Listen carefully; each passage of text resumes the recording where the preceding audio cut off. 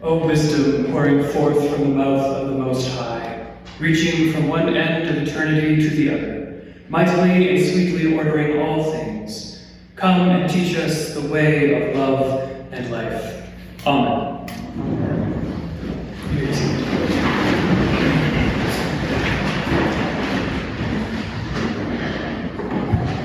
Our reading today from Romans is Paul's letter to the Romans is among the most well-known and often quoted books of the Bible, and probably one of Paul's most famous letters. It forms the basis of much of Martin Luther's theology with his famous doctrine, justification by faith, which we read about later in Romans 6, I think. This is the introduction to the letter, wherein he introduces himself to the Roman Church, explains who he is, what he wants, and his purposes for writing. The part I want to focus on, though, the part I want to narrow in on, is the part right at the end. Paul writes that he is unashamed of the gospel, that it is the power of God for salvation to everyone who has faith. And in this gospel, God is revealed in the somewhat esoteric, odd-sounding line through faith for faith, and that the righteous shall live by faith. If you read a lot of Paul, you will find yourself reading a lot about faith. It seems to be central to his understanding both of Christianity and of life. He talks a lot about it a lot. But what does faith mean? So, me being a good and div student, now graduate, I went to the Greek because I'm a nerd. And the Greek word that we translate faith is pistis. It has a range of meanings, obviously, faith being one of them, but among them are also trust, belief, and value. Obviously, this is a good translation of faith as faith, but trust, belief, and value are sort of in the background, kind of informing what it also could be. Nowadays, though, I think we think about faith in a different way. It's one of those words that we use in church a lot, or in other contexts, but not usually on its own. It's usually sort of put up against another thing, or sort of like a foil, or an opposite. There are those who will talk about faith in more of a negative way, and they'll talk about it in contrast to reason or science. And they'll speak about it in this way that faith and science are completely irreconcilable. Faith being about the subjective, fluffy things over here, and science about the hard, objective truth. Sometimes we'll just talk about faith and science in a slightly more charitable way. We'll talk about it as if they are just filling up two different spheres. Faith is about the sacred, about the spiritual, science, about, well, everything else. Or, the other way we talk about faith is that we talk about it as sort of an opposite of doubt. Faith is this bastion of understanding, and you cannot question a single thing, because to have true faith is to never question or doubt. I don't think either of these are helpful. I don't think either of them get to the point. So let's talk about that. When faith is spoken about as being in conflict with science, it's usually because faith is assumed to be about believing things that we apparently have no business believing in. Faith is about unproven, illogical things like the resurrection, the existence of God, or the Leafs winning the Stanley Cup. My father knows that, so he's a Leafs fan. You can make fun of him. Science is touted as the be-all, end-all of truth. It is objective, logical, and explains everything. Some, however, speak about faith, as I said, as filling two different spheres. And I used to think that this different spheres idea, the different ways of thinking, I thought that was a good way of thinking about it when I was younger, but the more that I grow and think, the more I find it less useful. Because I think it tends to lead to us living out separated lives, split between the realms of the rational and the spiritual, the logical and the subjective. And I think that if you think about this way, it sells faith and science sort of short. Because up until very recently, that is, the last couple hundred years, faith was assumed to be a very rational and very logical, reasonable thing.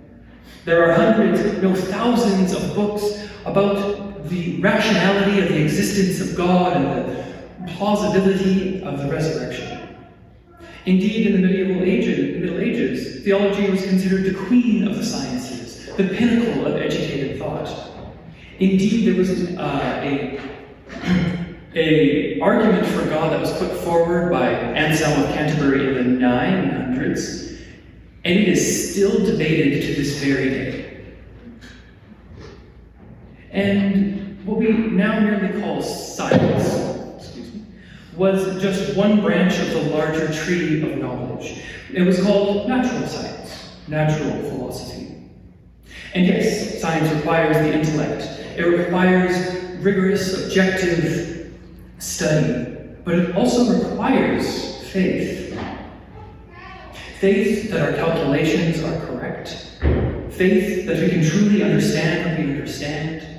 When I studied science in Dalhousie, doing my biology degree, I actually had to use my faith quite a bit because I had to trust that what I was doing made sense. When I held a jar of flies and I was observing them, I had to have faith that what I was observing was actually logical, that it could make sense. Most of all, science hinges on the assumption that our universe is rational, that it makes logical sense, that we can actually study it, that it was a certain way and will continue to be that way. And fortunately, it is. This is excellent proof for the existence of God in general, because if the universe were not created by a rational, reasonable, logical being, it shouldn't exist as it does at all. Thus, when scientists do their work, they are putting their faith in the idea that the universe makes sense, and thank God that it does. And because the universe was created by a rational, logical being, the faith that we put into this being ought to also be rational, reasonable, logical. The things that I mentioned earlier that we may call irrational, like the resurrection or the virgin birth, are not actually themselves irrational. They are not illogical. True, they are impossible in the sense that they cannot happen without God, but seeing as how God exists, then they are certainly possible and rational. Indeed, if you use this logic to talk about something else, we could talk about how it is impossible for driving cars to exist, because that would require a driver. But all of you showed up to church today, presumably having driven. Thus, if we can only assume that driving is impossible if we reject the existence of drivers, which is great. Miracles and matters of faith are actually perfectly rational and logical because they recall the very God who created them in the first place.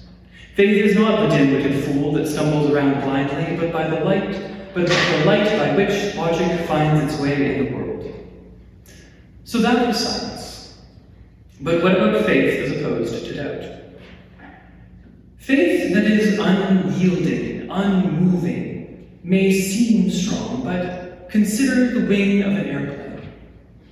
I work at the airport doing baggage handling, and one of the things that you'll see on a very windy day is the wing of an airplane wobbling up and down, and if you're brave while you're on a plane and looking out the window, you will see the wing flex under the pressure of the wind. But this is necessary. If the wing were rigid, if it could not flex, the pressure would shatter it, and it would fall out of the sky. Actually, the flexing allows for the plane to rise and soar. It is why those who defend their opinions with unyielding intensity are actually defending an incredibly brittle faith. Strong faith is able to withstand the test of pressure, flexing where it needs to, and holding firm where it ought. I find that good markers of holding firm are things like the creed, scripture as understood in the reading of community, and the traditions that have held fast throughout the ages. I like definitions, so I'll share with you my quick definition of faith. It is not a mindless stab in the dark, but the reasoned, deliberate thought upon God and his promises, and the trust that these promises will come to pass. And the gospel that Paul preaches is just one of these promises. That is, that God the Son was incarnate in the person of Jesus and died that we may all live sinless and pure with him for eternity. This gospel reveals the righteousness of God in that it shows God's very faithfulness to his people.